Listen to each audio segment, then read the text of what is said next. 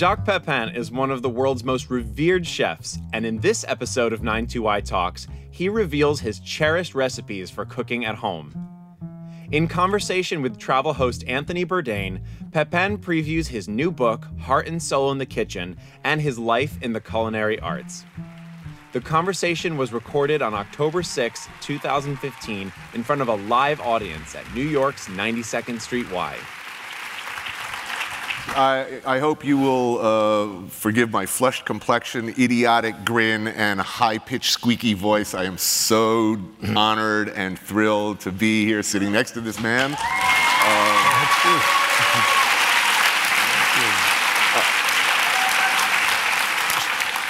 I mean, chef, educator, author, TV pioneer.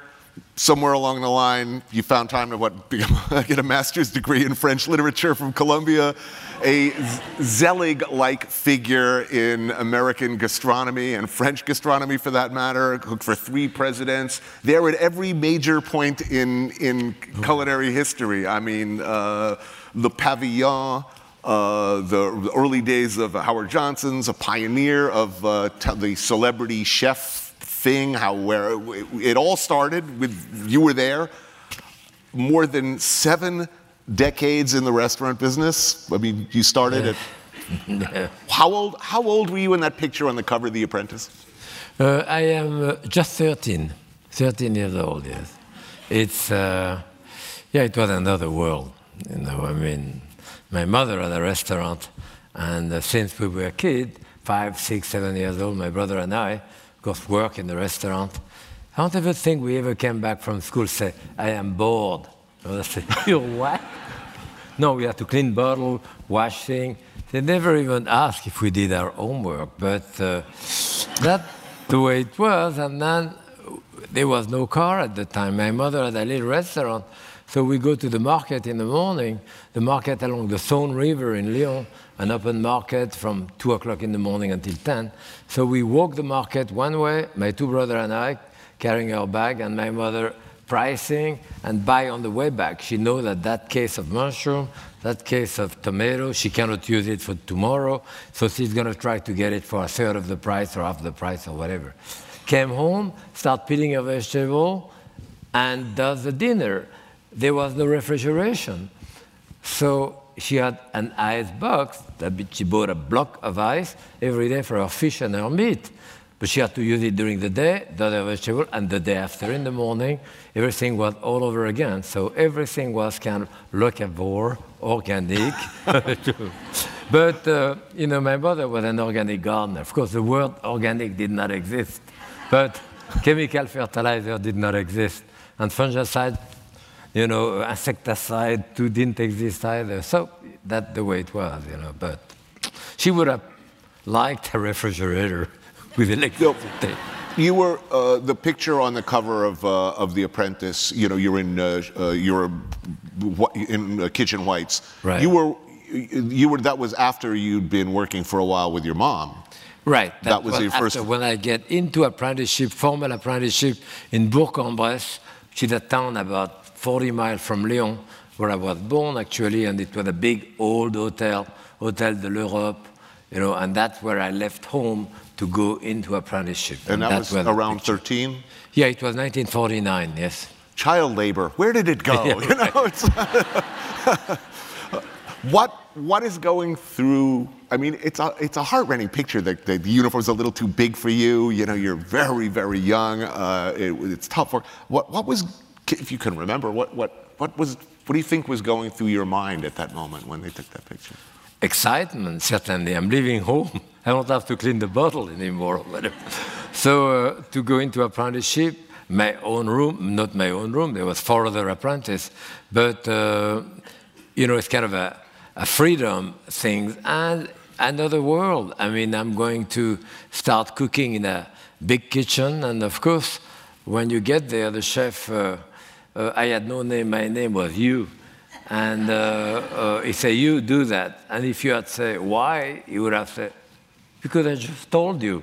That was about the end of the explanation. So you would do that for like a year. A lot of cleaning, a lot of shopping, a lot of... and then one day the chef came and he said, Jacques, called me by my name first time, you start at the stove tomorrow.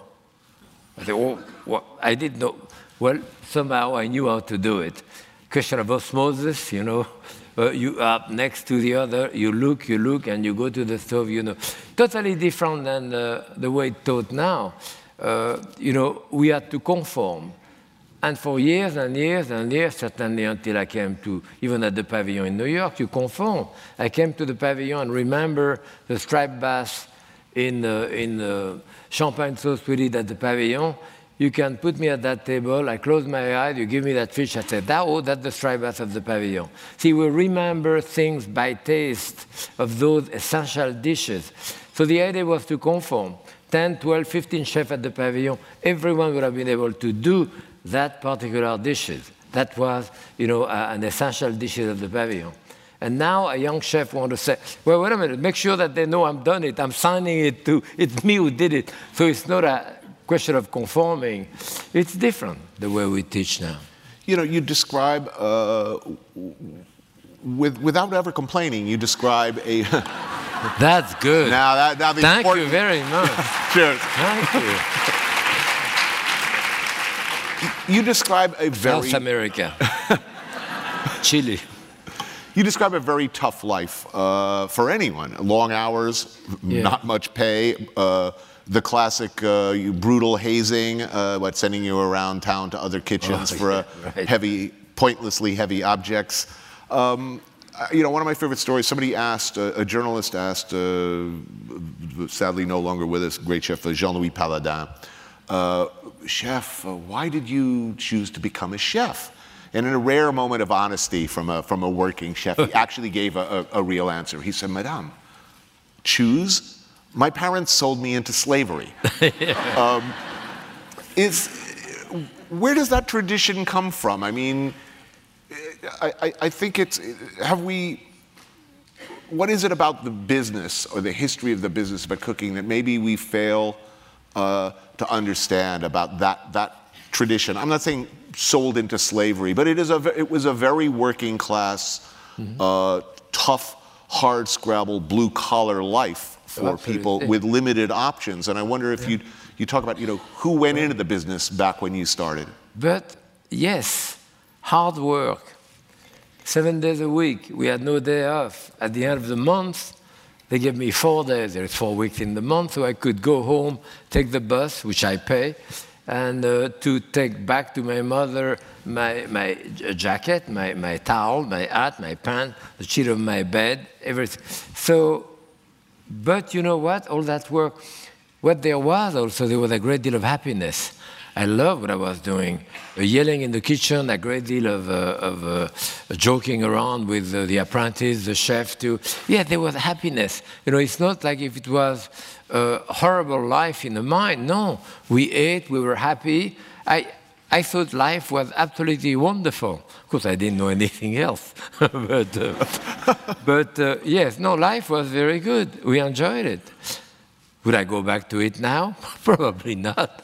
Or my kid, or I have a granddaughter, you know, 11, 12 years old. I would never ever do that type of thing, but we were happy. Let me ask that, because I'm a father of a little girl, and people ask me often, what would you say if your daughter came to you and said, I want to be a chef?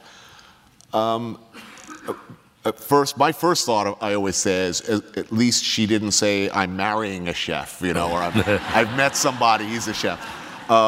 At first, I think I'd be horrified, but then, of course, I'd be very proud because it's that she would choose something so difficult, I guess. I'm wondering, though, I use you as an example or a story from The Apprentice in a question that usually becomes an argument when I talk with other chefs. It's a general question, but I use a story that you tell as to defend my position. So I'm going to see how you feel about this question. Which is more important, do you think, in cooking in general? The ingredient or the chef? Without any question, the ingredient. You know, the ingredient. I mean, because proceeding by the absurd, you know, if you don't have the ingredient, there is nothing you can do. The chef, some are better, some are other. But even a great chef, if you really have lousy ingredient, there isn't much you can do. And if the chef is half decent, if the ingredients are really good, it's going to look good. Yes, the ingredient, without any question. And you know, what happened is that as a young chef, you get crazy with ingredient. They take it, put that, put some of this, put more of that, more of this here, more of that. You add to the plate, you know. And 80 years old, with that different metabolism, you take away from the plate. Say, here is a tomato, just right temperature, a bit of olive oil, coarse salt, perfect. Just one thing. So, you know, there is a great deal of traveling in your life where you move from one thing to another. There is so many different types of cuisine too. You know, if you want to go eat at Ferrand Adrien, it's an extraordinary experience, but it has nothing to do with eating at my grandmother or eating somewhere else. You know, we cannot just put food on an equal level. Each meal are the same, they are not. Just to be argumentative. You know, I think it's really nice to have good ingredients. Yes. You know, you can pretty much. Dave Chang got in a lot of trouble for talking about figs on a plate. You know, it's just how they supposedly on the West Coast just throw figs on a plate, and that's it. Well, if it's a really good fig, that's a pretty good meal. But I guess my argument would be, you know, you describe very vividly going to the market with your mother and laying back and waiting for the vendors to be in maximum distress, that last minute, the saddest, most unsellable vegetables, at which point you'd swoop in, make a bottom dollar negotiation, and go back and transform not very good ingredients into something pretty good. And in fact, I will go further. What is coq au vin but a second best ingredient? It's a tough old bird. Yes and no, but the point is that I don't agree with you, lesser ingredient. I go to a supermarket now and they have tiny white button mushroom. Beautiful, $3.50 a pound, whatever. I go there and then where they sell the leftover vegetable, they have a package of mushroom which are black, open, and it's 75 cents for that package. Those mushrooms have more taste than those button mushrooms. They have reached maturity, they will release more juice, it's darker, but they have taste. The other ones very often do not. And if a tomato is slightly overripe too, it's certainly going to be much better than it's underripe, you know. So that's one point. The second point is that I have an aunt, I had 7 restaurants in my family that I can't count up. 7 women. I've never been, I'm the first male to go into that business. So, and I couldn't even cook with my aunt, even after I came from apprenticeship, after I worked in Paris, I worked with the president in France. I come back, if I cook with my aunt, my mother, too, they say, no, you use too much butter, you dirty too many pans. Get me out of the way. So, the point is that, okay, my mother would do, she had a restaurant called $1. It was 5 francs when I came to the United States. $5 francs was $1. Her menu was 5 francs. She had 3 or 4 hors d'oeuvres, like an artichoke, a slice of ham, salad of tomato, 3 vegetable always separated, 3 meat or fish, 1 fish, 2 meat, and then a dessert, cheese, 2, or an apple tart, 2. The thing was 1 franc, with a carafe of wine, service, tax included. So, you know, I tell you, she had to go to the market and really buy the best possible way of doing that. Now, you work in that restaurant. My mother is doing a quiche Lorraine, fine. Well, she take a dough. Well, she used some lard. She used maybe a little bit of butter, flour, too. She pushed it there. She rolled her dough, put it there, take some milk, bacon, whatever. She finished it this way. Is it the best? Is it the best quiche Lorraine that you can have? Probably the best in rapport to the price and all this. Because then they work in another restaurant. No, the dough is done only with butter, to this, that, to. Then in another one, it's puff paste. Then the dough is pre-cooked. Then it's cream, it's not butter. Then it's this, then it's that. You can always bring it to a certain level, but you have to look at it in the context of where you are, in a 3-star restaurant or a bistro restaurant where you pay basically nothing, you know. So what was your question? Anyway. I'm sort of arguing for the idea that it's really wonderful to have the best ingredients, Right. but that the entire history of French gastronomy, certainly Chinese gastronomy, but definitely French gastronomy, is talented and skilled chefs transforming the tough and unlovable. Meaning a pied cochon, a pig's foot, a tough coq au vin, poor people figuring out how to make something that's not so awesome into something really awesome. No, absolutely. Absolutely. And sometimes the cuisine of the roots, in France there is a 3-star restaurant. There is the Michelin type of restaurant. There are about 600 in the Michelin. And 20 of those are 3-star, then 4-star, 1-star. Many people in my family have never been in a 3-star restaurant in France. Yet, most Americans will look at French chefs in the context of those restaurants. There's only 23 stars. There is 147,000 restaurants in France. Like my mother and other type, small bistro too. It's another type of cuisine too. And I have been to places where, especially now, there is so many extraordinary cooking shows where they will explain to you how to cook this and how to cook that, and the value of whatever molecule you have in there, and the fat and this and that too. They know everything there is about food, and I'm very impressed. I talk to people like that. They can tell me why my hollandaise sauce break or doesn't break, did that too. And I go to it at their house. I really have a lousy meal. And then you go to the grandmother at the corner of the street in Italy or in Croatia or in Spain or whatever. I have no idea what she's doing. I mean, in that context, but she knows exactly what she's doing. And the type of cuisine she does may be not even written down, it's verbalized from mother to daughter, but you may have the greatest meal of your life, so where do you balance those things, so. It's interesting you bring up that women cooking, because you grew up at Bourg-en-Bresse, is the name of the town? How far from Lyon? About 40 miles. About 40 miles. I became aware when I was doing a show in Lyon. I asked Paul Bocuse, I said, every chef has a chef, someone in their past. No matter how old you are or how far you've come, every chef still wakes up in the middle of the night like this in terror, thinking of someone from their past who just drove fear into their hearts, a nightmare scenario.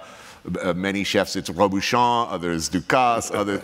But so I had to ask Bocuse. His answer was La Mère Brasier. La Mère Brasier, yes, I know. I have met her. She's really tough. And I guess between the wars, there were these women chefs who pretty much ran the business of high-end restaurants called Les Mères, the mothers. The mother of Lyon. People don't realize that. Chez Juliette, Léa, La Mère Brasier.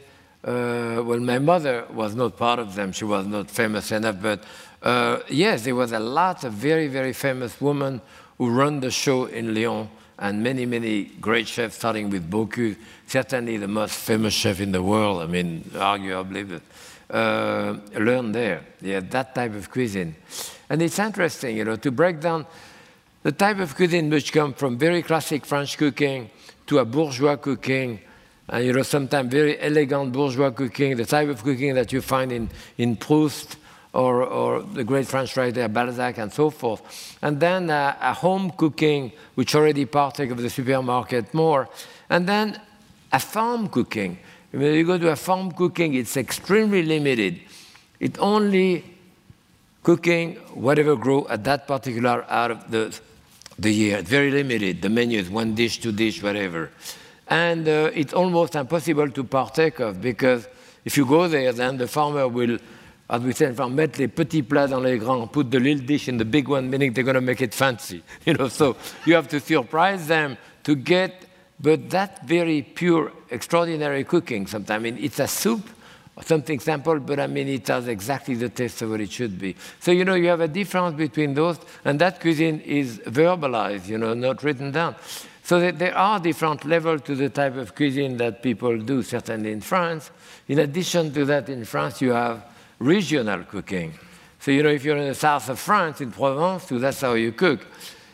And if you're in Alsace, in Normandy, to in the northeast part of France, too, totally different.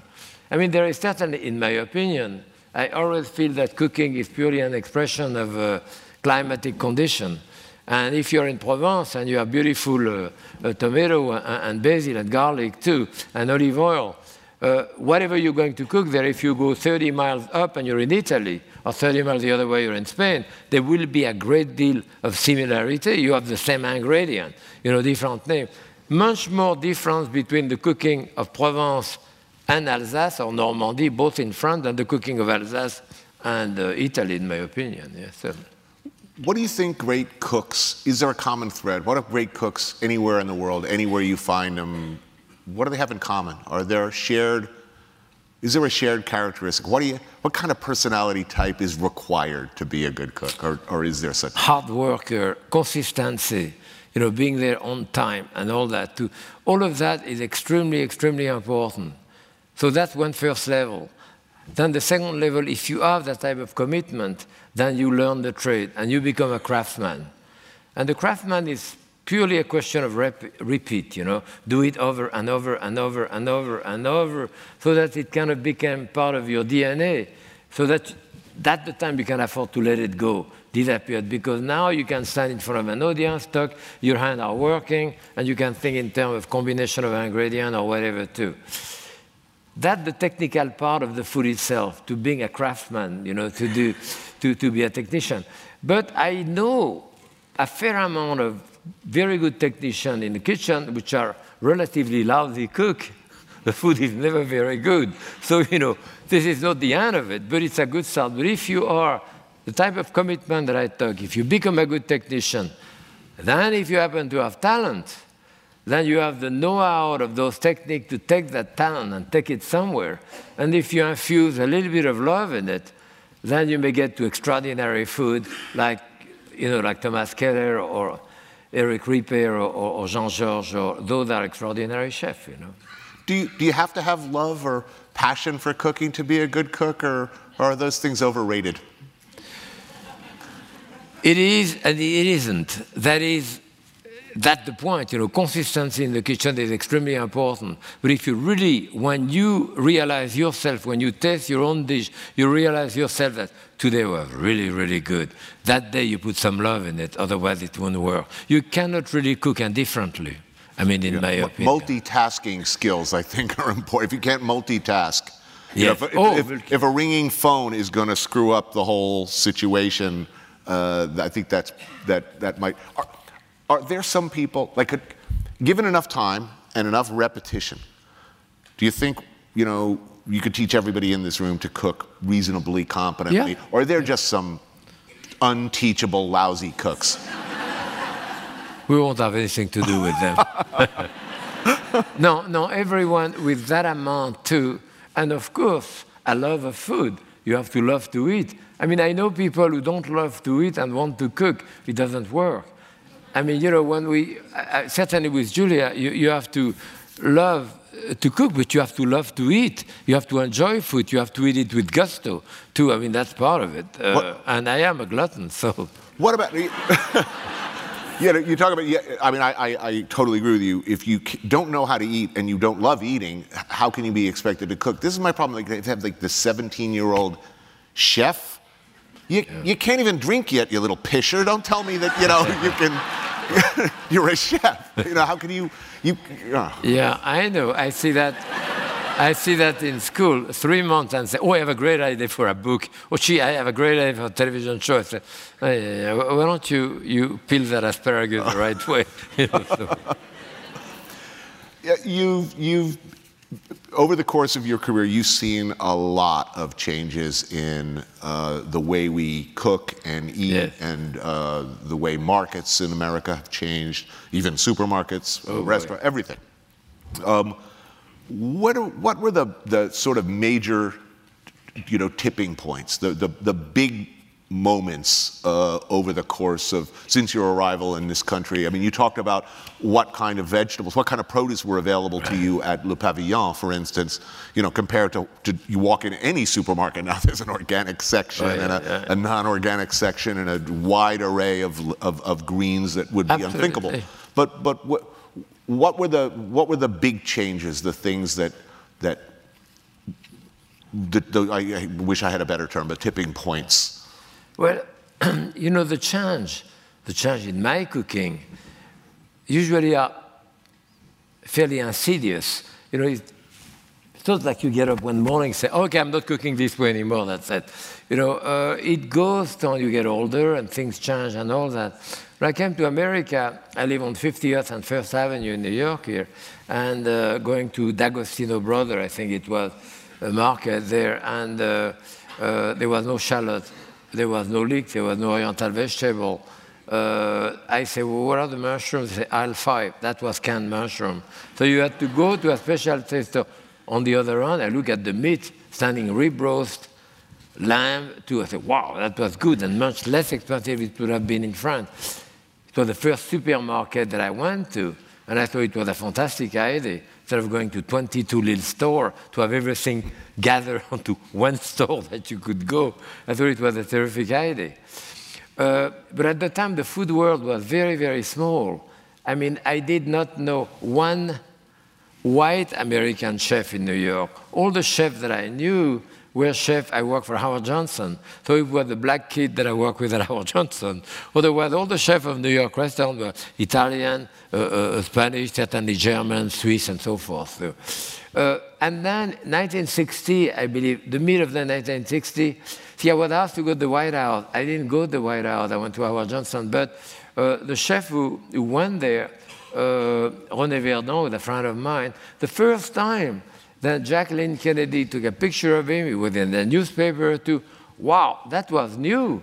I didn't go to the White House. I had absolutely no idea of the potential for publicity because it did not exist. The cook was really at the bottom of the social scale. When I was in Paris working for the president, I did like Eisenhower, Macmillan, Nehru, were the head of state at the time that I cooked for. I would never been asked to go to get kudo in the dining room, forget it. But even though, so if someone came to the kitchen, was to yell at you because something went wrong. So the cook was really, really low. So when I was asked even to go to the White House, I had no idea. And I had worked in New York a few months already, and I was going to Colombia, I was doing other things, so I didn't want to unroot myself again. Well, René Verdon went, then Kennedy started taking pictures of it, and the status of the chef started moving up. You know, but if you ask, who was the chef before René Verdon at the White House? It was a black lady, apparently from the South. No one would have known her name, no more than they knew my name or anyone else in any, you know, that's the way it was on the social scale. And that, of course, now we are genius, whatever. Whatever. But yeah, it was a different. But then the 60s came in, and again, maybe the TV dinner of the 50s and too. Organic gardening, woman liberation, very important. Organic gardening, health food store. People start rejecting, you know, their TV dinner and so. I gave cooking class at the beginning, and I would have 30 people. I would have 29 women and maybe one man. Now I may have 29 men and one woman. That is teaching how to cook. In the professional world of cooking, the whole thing changed the other way. I teach at Boston University for 32 years, and I give different classes, but one of them is a small group called on a certificate in the culinary art, a group of 15 people. The last 3 times that I went there, I had 14 women, 1 guy. This is the world of professional chef, where women have gone into it, and the world of cooking at home, the home cooking, the men have. So there has been those type of conversion. So fairly important social change in the 60s, you know, which start making us look different. People, when I was at Colombia, the first time that I took a plane, because I came on a boat, was when I took a charter plane from Colombia to go back to France in vacation, 1963 or 4, whatever. And it was the first time I took it. Was a big propeller plane still. And people started going there and going to Europe and in vacation, and, you know, those charter plane and all that. And that again changed things. Well, you're forgetting a major factor, and it's sort of your fault. The celebrity chef thing. I mean, didn't exist at the time. You know, my friend Shep Gordon was very good friends with Chef Roger Verger, and he describes Chef Verger was hired to do a dinner at a charity dinner at a golf course or a fancy resort somewhere out Here? west. Out west in Not the States. before the 70s, though. No, I believe Right. early 70s. Yeah. And he describes how he was not allowed to eat in the dining room of the place that he was cooking. They sent him back of the plane, put him in a crappy room, didn't pay him.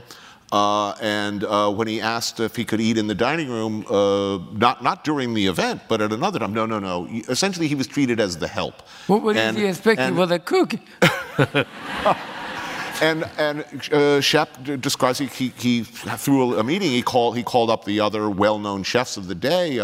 He describes talking to Wolfgang Puck, and they said none of us get paid. He said none of us get paid. We all get treated like that. This is the way it is.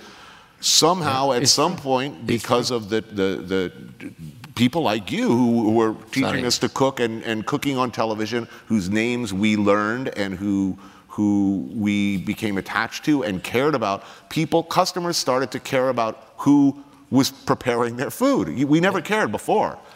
We'd walk in and say, I feel like chicken tonight. Yeah.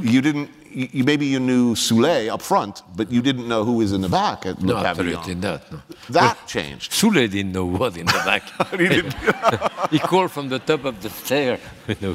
He was very autocratic. I mean, in the old didactic studio in France. So is it a good thing, this monster you've created or helped create, the celebrity chef?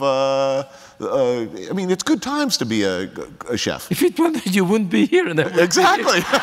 Look, I'm pretty happy about it. Oh, wow. And I will be milking this thing for as long and as hard as I can. Yeah, much longer than me, but I'll do it as long as I can. But I mean, is there a downside? I mean, is it all good that people show up at restaurants now and they don't say I'm in the mood for chicken? They're said I've heard about the chef here. Yeah. I hear he's good, and I'm interested to know what he or she does. That's surely a good thing. And I will do the opposite. I go to a restaurant, tell me the chef is extremely creative too. I say, you have any mashed potato? Something very simple that I can make sure. So it's good. It's good. Of course, it's great. On the whole, it's terrific. I mean, but we are still mashed potato maker. You know what I mean? Sometimes, it's and the problem is that I don't really want to take it too seriously, but when you have a young chef who is 23 years old and you have 2 articles in the newspaper telling him he's a genius, and then he believes it, that's when it becomes dangerous. Yeah. All right, we have some questions from the audience. Here's a good one. What do you think is the most valuable skill for a home cook?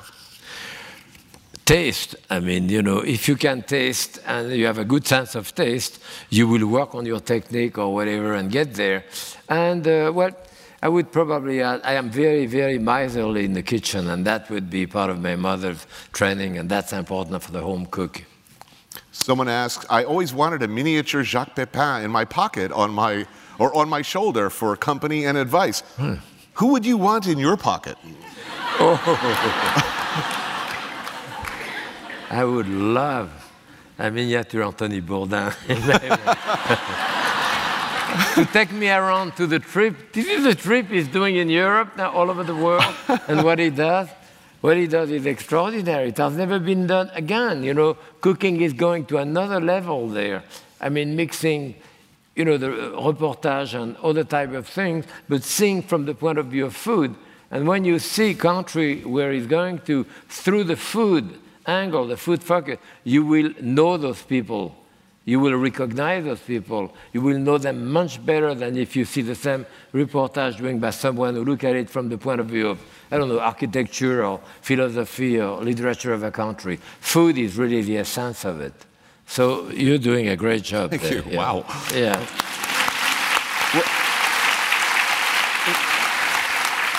What would you like to see more of, and what would you like to see less of in the food industry in general? I think I would like to have more people sending me wine for free.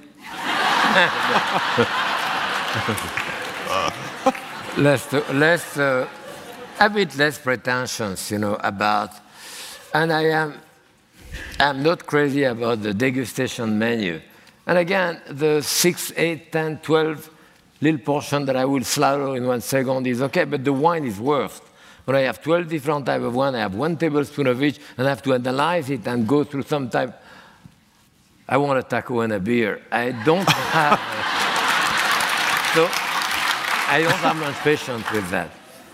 You know, I think every chef I know at this point of really the tyranny of the tasting menu, it's their greatest fear. It's like, please, God, don't send me 8 extra courses. I mean, this is an enviable problem that we yes, you know, that we walk in a restaurant and people send us extra courses. But the prospect of a 22 or a 23 course tasting menu, it's inhuman. And it's less and less these days. I agree. There are very few people left in this world with whom that's a pleasurable experience. Sushi, 1 piece of sushi at a time, 23 courses, fine. That's perfect. But wow. What about more of? What would you like to see more of in the industry? Well, certainly people cooking together, especially in families, you know. I think it was last week or a couple of weeks ago, I see a woman in her 30s with her husband. They have a couple of kids, 10 years, 12 years old. And they said, this is it. We have decided we are going to cook at home and we are going to dinner. We're going to do a dinner out and all sit together at least once a month. I said, no kidding. I mean, what happened to the other 29? So yes, there is no question. You know, when the kids come back from school, the best place is the kitchen. You know, the smell of the kitchen, the noise of the kitchen, the voice of his mother or the father, those smells, those tastes, that will be enshrined within yourself forever. I mean, it's very visceral. Those tastes you will remember all your life. There is nothing as comforting as that. And when you think of those kids in Afghanistan or somewhere who are 18, 19, 20, 22 years old, risking their life, and then what do they think they dream of at night? You know, the kid may dream of his father apple pie, or his mother clam chowder, or the southern fried of chicken of his cousin, or whatever it is. So at that point, the food itself transcends the level of food. That food means comfort, it means security, it means home, it means many, many more than food it is. So those essential tastes that you have as a child, you know, those memory and all that are very, very important for me, you know.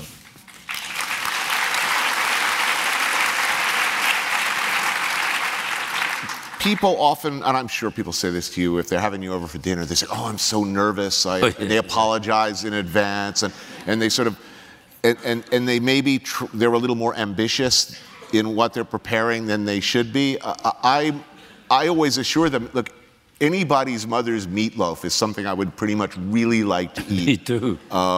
You know, especially given what I eat around the world. What do you, if you're going over to someone's house, ideally, in an ideal situation, what do you want to have for dinner? What are you hoping they'll make?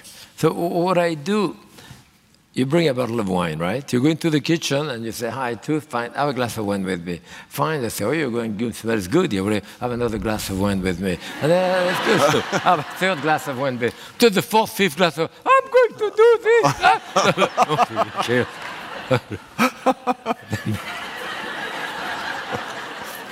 Which wine, by the way? Cheap wine. Any cheap or free wine is fine. You know, yeah, I'll drink to that. I have to ask you this. I'm finding, like, the older I get, the less I want big monster wines. Like, but you know, somebody brings me some incredible once-in-a-lifetime glass of wine. I always sort of feel like I'm not dressed well enough to enjoy this. I know. And I'm enjoying sort of rough Côte de Rhône and unpredictable. You know, my favorite wines, actually, I'll be traveling maybe with my wife's family in Italy, and we'll go to a little agriturismo on the side of the road, and I'll be really enjoying the wine, and I'll ask the owner, you know, who makes this wine? And he'll point at some old man at the bar, and that guy, saying, oh, it's fantastic. Yeah, no, absolutely, I agree with you. And you know, I have 30 years over you, and it's going to get worse this way. I mean, I had extraordinary wine that I'd say I had a 1959 a bottle of Romanée Conti La Tâche, which someone gave me. It cost like $8,000. But what did I do? I gave it to a friend of mine because he's very much into wine. I mean, for him, it's an extraordinary thing. And for me, fine. I don't, in my book, I have that little book, The Apprentice, as you know, because you've been kind enough to do an introduction to it. And I say a different story. I came here in 1959. In 1963, when President Kennedy was assassinated, first time that I left New York, I went to, I met a Mexican woman in New York. Friend of, so before I was married, my wife is here. We've only been married 50 years, but that was before. So anyway, and she told me, come to spend Christmas in Mexico. So we go with my friend Jean-Pierre, with a pastry chef in New York. I said, let's go. So we go. And I said, if we go to Mexico, and I want to stop in Dallas to see where the president. So we stop in Dallas. We go to the Adolfo Hotel, which is still there. And I remember we came, and I come to the bar, and I say, okay, to the registering. And I say, where is the bar? They say, this is a dry Conti. I said, well, what does that mean? They say, this is a dry, we don't have any. I say, you must be kidding. So he said, well, if you want to fill up that form, then you'll be a member of the club upstairs, and you can go and drink. I said, okay, fine. We fill up the thing. We go there. There is a restaurant. That's the French room, very fancy. I mean, black tie, Maître D glove like this too. We go there, and fine. We look at the menu. People had bottle in box, scotch or whatever. But I wanted some wine, and I say, you have a wine list? They have the wine list, and I see that same La Tâche, Romanée Conti, 1959. But of course, that was 1964. It was that old. But it was like $20, which maybe $150 now, but basically nothing for the price of what it was. So I say, you have that wine? He say, oh, yes. Wow, I think I can bring a bottle? Absolutely. So we wait. So they bring some Amish girl to, I say, where is the wine? I call the guy, I say, where's the wine? It's coming, it's coming. Then we go, still no wine. Then they bring the menu, then we choose our menu. Then we get the first course, still no wine. 45 minutes later, I say, what's going on? Finally, they brought the wine, that beautiful bottle of old Burgundy, in a bucket of ice for an hour and a half. Turn it to make it really ice cold, So I told the guy, do you have more of it? He said, yes. I said, we're kind of strange. We like it kind of lukewarm, or just bring another bottle just the way it is and leave this one. We'll drink it later. That's what we do. But I mean, also just to tell you, the way things have changed in America, I mean, the wine or food, is that it's just simply amazing, So, I don't know. That's a long digression. What do you think? I believe in a perfect America, for instance, that everyone should be essentially forced to learn to cook certain basic things. Meaning, we used to have what was called home ec class. The girls would be shuffled off into that. Boys would go do shop. Girls would be off to home ec. That was, good idea. That was abandoned. My feeling is that we should bring home ec back and make everybody do it. I think everybody should learn to feed themselves and a few friends reasonably well. A few basic tasks, the ability to, for instance, make an omelet, roast a chicken properly. Just a few basic tasks, and if they can't do that by 13 or 14, they should be basically shamed and marginalized.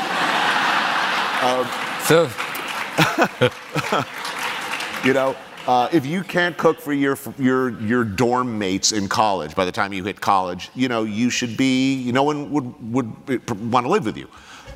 If this was the world, for some reason, I was elected, permanent leader, and it was like this, boy, that would be great. What do you think people should, what basic skills should, in a perfect world, everyone know how to do in the kitchen, do you think? So you're saying we should have the gulag of cooking. So with people with machine gun around. I'm sorry, your omelet skills are just not up to snuff. On the wall, your omelet, okay. But I mean, if you could... Very simple, depending where you are. You know, it's an interesting thing that if you go to Korea, as you have been, or to South Africa, or to Senegal, Gambia, France, Italy, or Spain, that same chicken will take different direction and different taste. I'm sure someone could do a recipe, a book of chicken with over 10,000 recipes, quite different.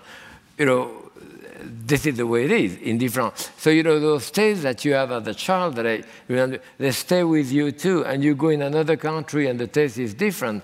And you tend to say, certainly the French tend to say too much, well, that's no good, oh my God, that's, because it's not their taste. But for the people in South Korea or somewhere which had those tastes since they were born, this is the greater taste, you know.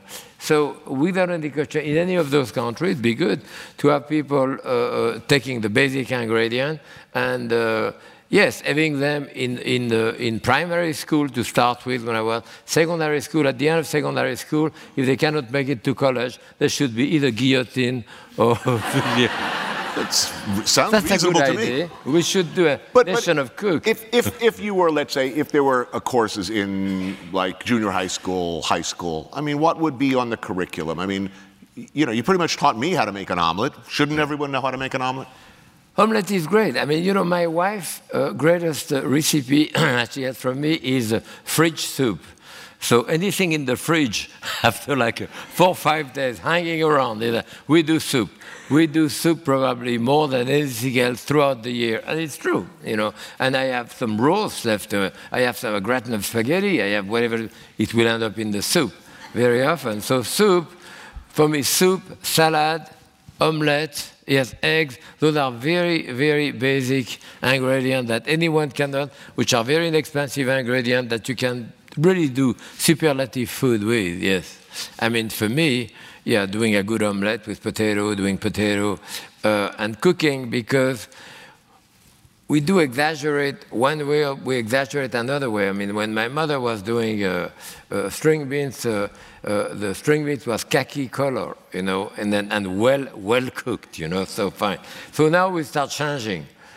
But I mean, who am I to tell my mother that she's wrong, frankly? But in any case, we're doing it, and we did the string beans or the asparagus slightly crunchy, and it's very nice. Now you go in a place, they dip it in boiling water, give it to you, everything is raw. So, I mean, we move it to the extreme. Mm-hmm. So, you know, the same ingredient by 5 different people may be quite different, you know, so. I knew we'd get this question, but I'm curious. It's for, what is your guiltiest food pleasure? And I think they want a really guilty pleasure.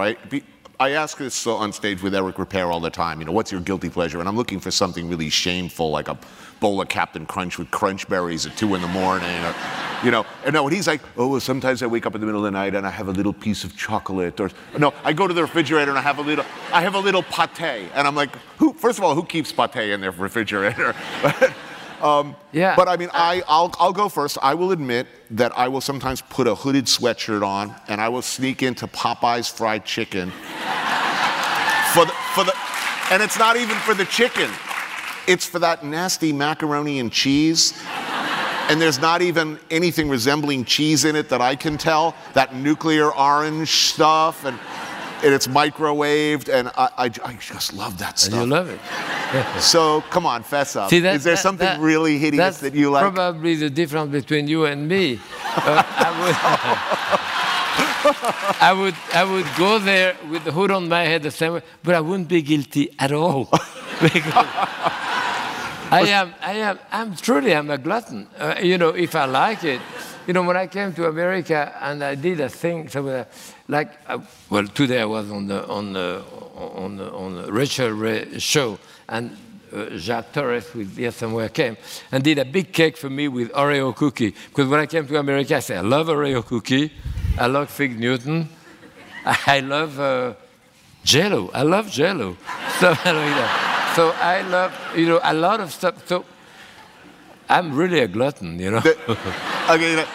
Like the multicolored Jell-O with like the bananas and the Del Monte fruit salad in it. I kind of like that. That's not bad. Yeah. Where do you eat? What's your favorite restaurant? Some question here. Favorite restaurant on the Upper East Side, and let's go above. Let's make it interesting. Above 72nd Street. That takes Danielle out of the. I frankly don't know, because I live in Connecticut. I'm sure you can recognize my Yankee drawl. I mean, this is not New York. It's purely Connecticut. Which one, Edwin? Oh, Reos? Oh, yeah, Reos is good. Did you get a seat around? We were in Reos a couple of weeks ago. It was terrific.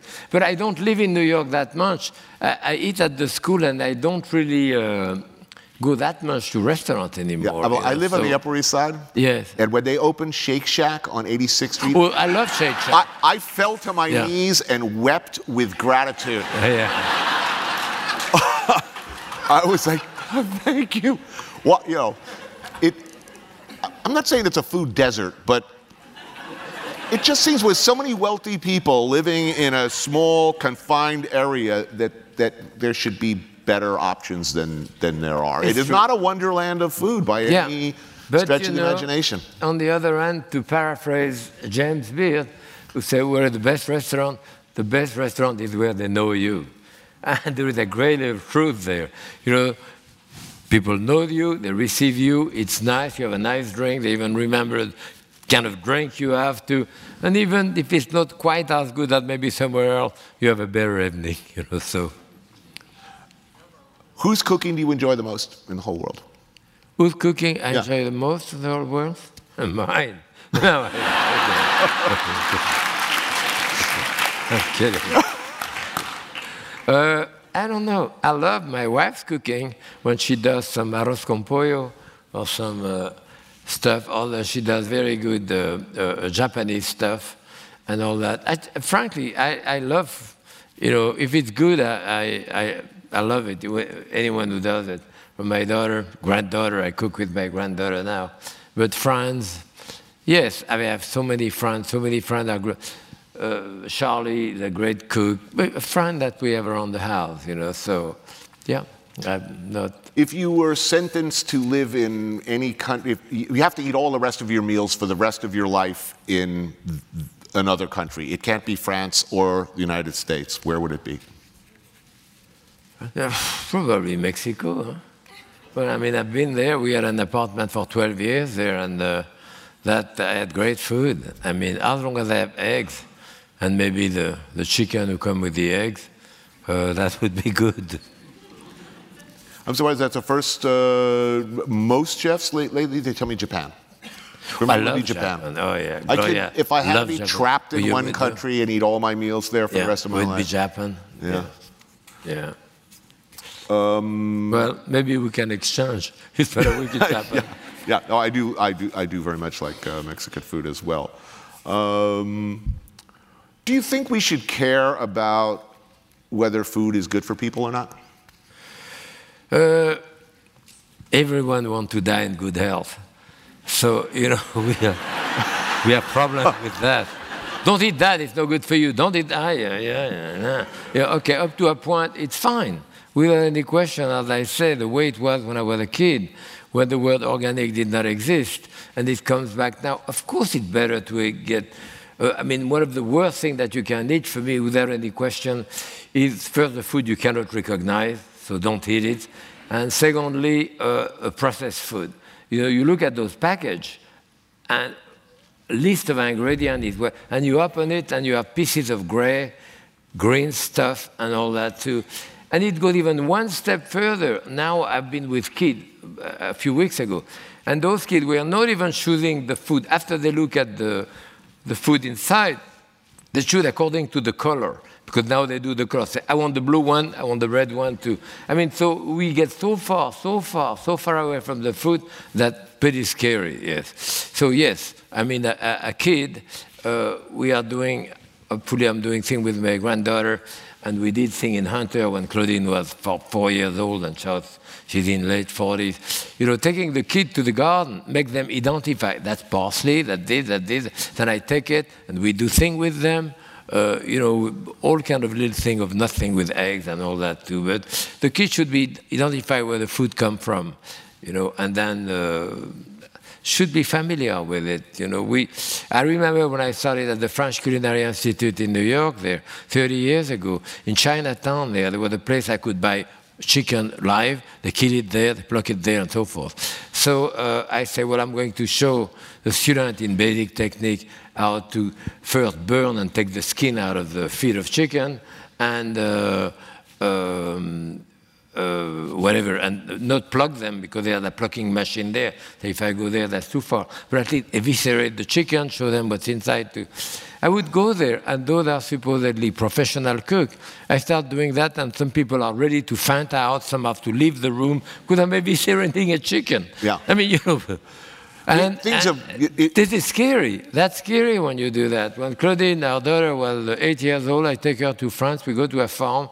I remember one time, and the farmer was there, and she sit next to the farmer, and she was plucking a duck. We were going to have a duck for lunch. And I could say, why do you take all the leaves out? She didn't know the word feather in French, right. So she said leave.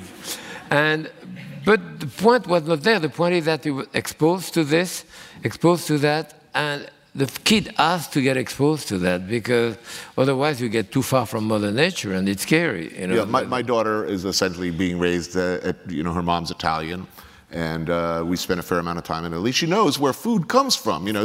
She can pet the sheep, and I can say, hey, don't get too close to Socks, okay? Because Socks has got to go soon, and she knows where food comes from. Yeah. But look, we've gotten better as a nation. As far as where our food comes from, and in some ways, to an insane degree. I mean, I walk in every supermarket now. I mentioned earlier they have the organic and the non-organic section. Right. Well, I go in. I'm holding my daughter's hand. I go into Fairway on 86th Street. And I need lemons and limes, and I figure, I don't need organic for that. I head over to the non-organic section, and all these Upper East Side women are looking at me with my daughter, and they're like, "You monster!" They look at me and the child, and they're calling Child Protective Services on me. It's really bad. Let me ask you: in your entire career in the restaurant business, did anyone ever say they were gluten intolerant? No. Apparently, no. It's an epidemic, apparently. And I'm not joking there. I didn't know what the word allergy means until I came to the U.S. Because I didn't remember anyone when I was a kid allergic to one thing or another. People didn't have that, So they without couldn't any afford question, it then. In my opinion, it is processed food. All the junk we put in our food, we put the kid there now, because it really didn't exist before. So yes, we have to do something about that.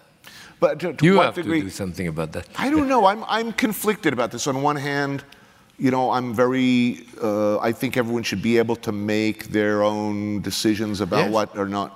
But clearly, it's a problem. I'm uncomfortable with the notion that chefs should have to have a conscience about what they're feeding me. I always thought we were in the pleasure business, but if you look at us and look at the health of the nation, right. It's something we clearly have to consider. And it's funny, isn't it? Of all of the people and all of the professions in the world, that chefs should be taking the lead in this is sort of ironic and extraordinary. I mean, we've been traditionally a pretty motley bunch of people living on the fringes of society. That we should somehow be any kind of a social conscience is extraordinary. And I think speaks well of not me necessarily, but some of my peers. No. I mean, being vegan, being vegetarian. I mean, I don't think that we have the moral authority to decide. I mean, I don't like anything which is kind of a self-righteousness. Oh my God, you're eating. Yeah, I like it. I like bug. Fine. Whatever. So yes, this is not the role of the chef, but you can still, bring good ingredients, teach people the right way, make them in tune with nature. I think that's very important. I like to take my daughter. My granddaughter picking up wild mushroom and dandelion and all kind of stuff like this, and tell her, watch out, those mushrooms may be dangerous too. And when I get home, my wife tastes it anyway. So that's great. If you couldn't be a chef, if you hadn't, what if you could do it all over again and pick any profession, anything, what would you have chosen if you could have chosen? That's a good point, because we never choose. I was 13 years old and had blinders. My mother was a chef, my father was a cabinet maker. There was no television. There was no magazine too, so I didn't know in half an hour that I could become a great architect or whatever, no television. So yes, we had really blinder. It was much easier to choose that. But I mean, the way I do, and I like to bone out chicken, maybe a surgeon. I like to bone out things. Wow. I'd be a bass player in Parliament Funkadelic. Oh, good. That sounds good.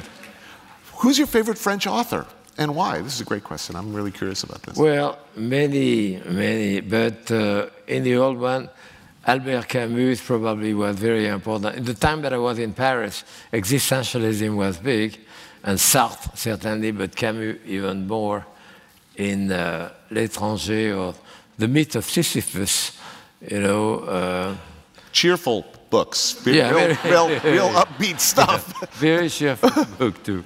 And then, I have, like for example, I love Gabriel Marquez, 100 Years of, but I just read, well, not just, maybe a year or two ago, I read Love at the Time of Cholera. I love his style and that type of book, yes, so, but. Oh, no, this one's for me. I'm not answering that question. What are the, no, I have to ask this. What are the worst things about this monster that you've helped create, the cult of celebrity chefs, food programming? What's the worst? Now, let me make it a more general question. In restaurants or just in the world of food in general, what makes you angry? What makes you just grind your teeth and say, I just can't take any more of this? Or I can't, I don't even want to look at it, please don't ever let me see this on a menu again. I mean, I can think of a whole bunch of things. Yeah, me too, but I mean, the pretensions of chefs very often, wanted to impose a type of cooking with you, wanted to impose a taste, wanted to impose on you their sense of aesthetic or their sense of taste, and you look at it and say, this is pretty bad. Yeah, I mean, I have no patience for that type of, for that type of pretensions. And, as I say very often when I go to a restaurant like that, they say the chef is extremely creative. I say, let's get out, So. Okay, so on a scale of 1 to 10, 1 being pretty annoying and 10 being just, I have to kill something immediately. Rapid fire, water sommeliers. What? Oh, yes.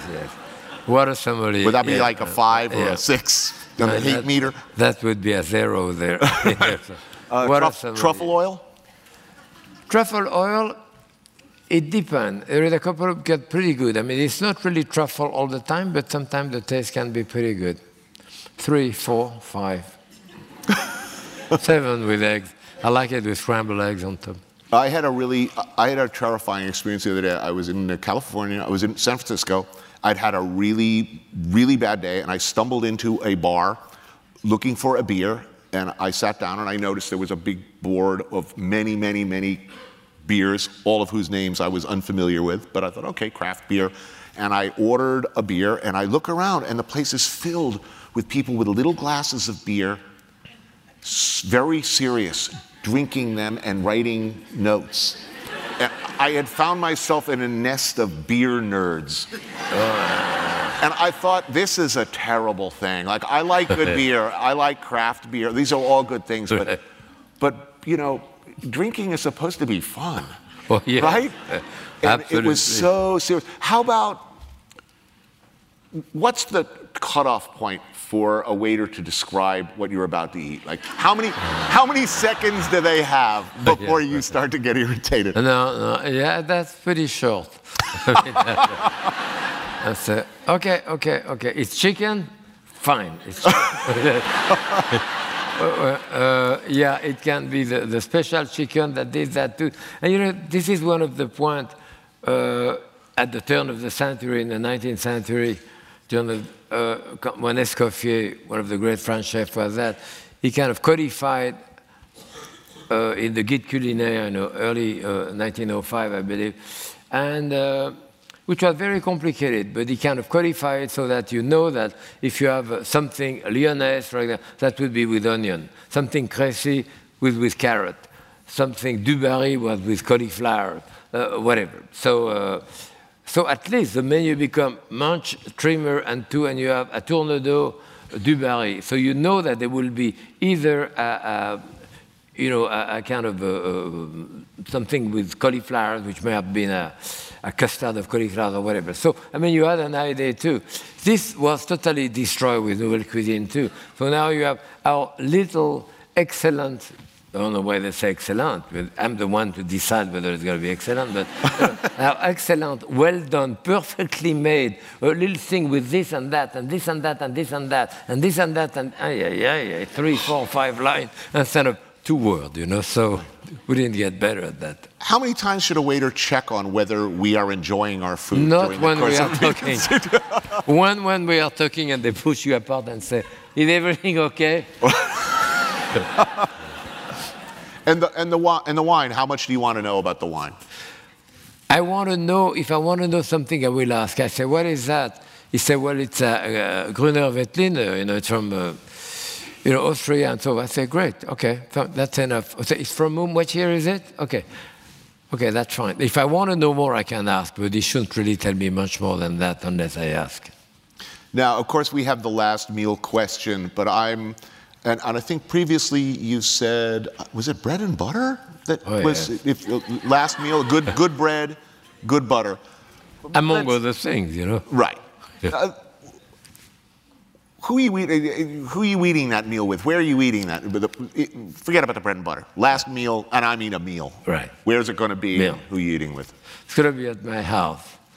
It's going to be with my wife. It's going to be my daughter, granddaughter.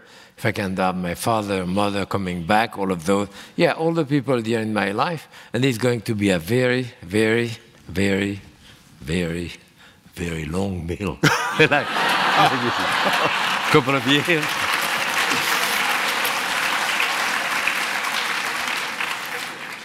See, I don't want to be with loved ones. I want to be like an old lion and crawl off in a bush alone. Oh, yeah. I don't want to bum them out. I think Tsukuyobashi Jiro in Tokyo. Maybe a young Ava Gardner next to me wouldn't. Sounds good. And you could shoot me right there, actually. Yeah. You could pretty much come up behind me and bang right at that counter. Okay. And I as I sat to the floor, point exactly. I would not be. Yeah. I would not feel cheated. No. I would not say life has really dealt me a dirty hand. As I sagged to the floor after 22 courses at Jiro, Ava Gardner's face growing fuzzy in the distance, I figure, life didn't suck so bad after all. Right. Sounds good, too. I'm going to come back 7 times anyway. You think so? I'm going to come back 7 times. I'm triple deadly, Okay, I don't know.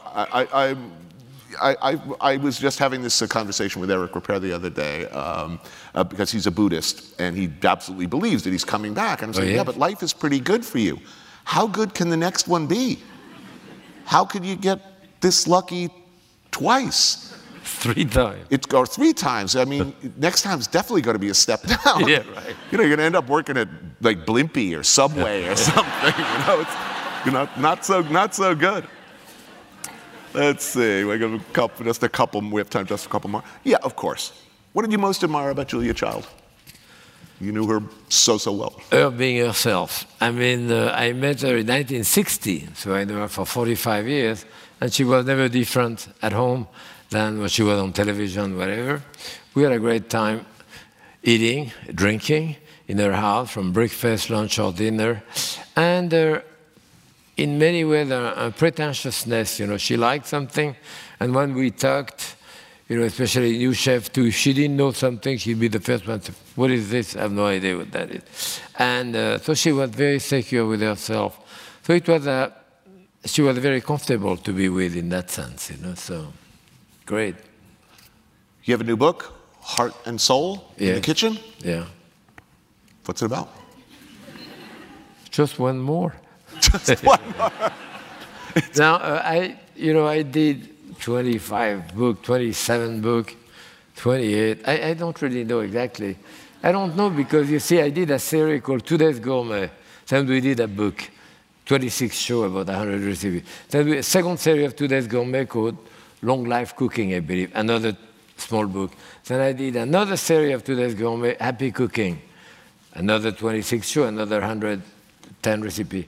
Then they take those 3 books, put it together into a large book called Jaques Pepin Table. So now do I have 1 book or 4?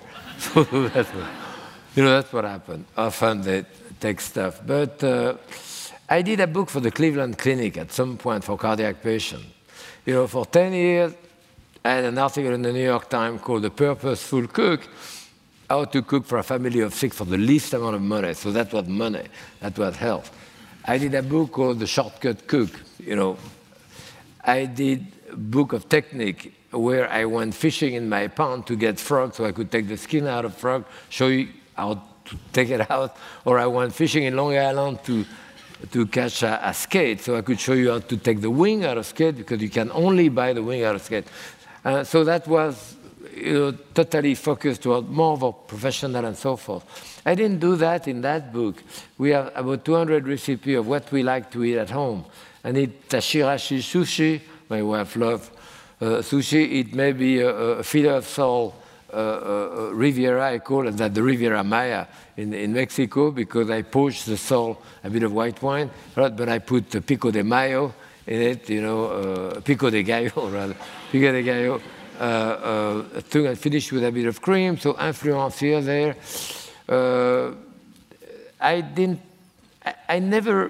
I think that I was very chauvinistic, French. I never really tried to be French entirely, or for that matter, I don't try not to be French. I don't really think much in those terms. I do dishes which I've done, and those dishes that I've done over 50 years that I've been here, so that's probably a very American cookbook. I did a small chapter on the organ meat, variety meat, which years ago you wouldn't do. But now young chefs are crazy about that, from pig's feet to beef tongue or tripe or stuff like this. So that's what the book is all about. And I cook with my granddaughter, Shari. I went foraging with her for mushrooms. I cook with Gloria. I cook with my friend Jean-Claude, who's been a friend of mine. We worked together for the French president in 1956-7. So, we are very dear friends. And, that type of thing, which is a bit of an extension. I have a little book called The Apprentice, which is a bit of a cook's memoir. So this is a bit of a visual thing of that. It's an extraordinary book. I urge everyone to get it, along with La Technique, of course, which is, few books are always and forever argument enders, meaning if you're arguing with someone how to make an omelet, you could pretty much settle the matter by opening up La Technique, case closed. And last question before we end this, if you had one short bit of advice for people who, and so many people now who say, I'm thinking of I'd like to become a chef. Yes. I'd like to enter the business. I'd like to become a professional cook in hopes of someday becoming a chef. What's the best advice you could give them? I would tell them that it is a tough world, so you have to have a great deal of commitment and come in that business for the right reason. Right reason being is that you love it. It gratified you. You're happy because by the time you're 35, you will have varicose vein and you won't make that much money going on a cook from one place to another too. And you may, quote, become famous or do a book or do a television show. You may or may not, probably not. So the right reason is really for you to love it, as I said, to feel commitment for it and feel that it gratified you. Because, the secret of life is relatively easy. If you do what you love to do in life, then, you never have to go to work. Thank you so much. It has been an honor and a pleasure. Thank you.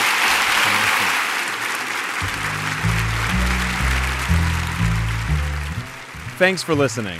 92Y Talks is supported by a generous endowment established by Daphne Recanati Kaplan and Thomas S. Kaplan. You can subscribe to our podcast on iTunes and find more great conversations on 92yondemand.org.